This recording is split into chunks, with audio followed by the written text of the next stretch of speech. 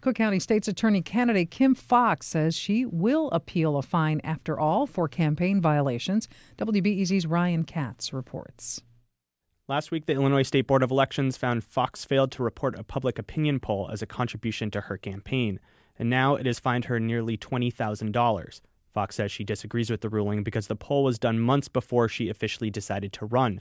But Tom Newman with the Elections Board says Foxx helped craft questions for the poll. By participating in the poll, she did take the actions that a candidate takes, and therefore that should have been reported by Kim Foxx.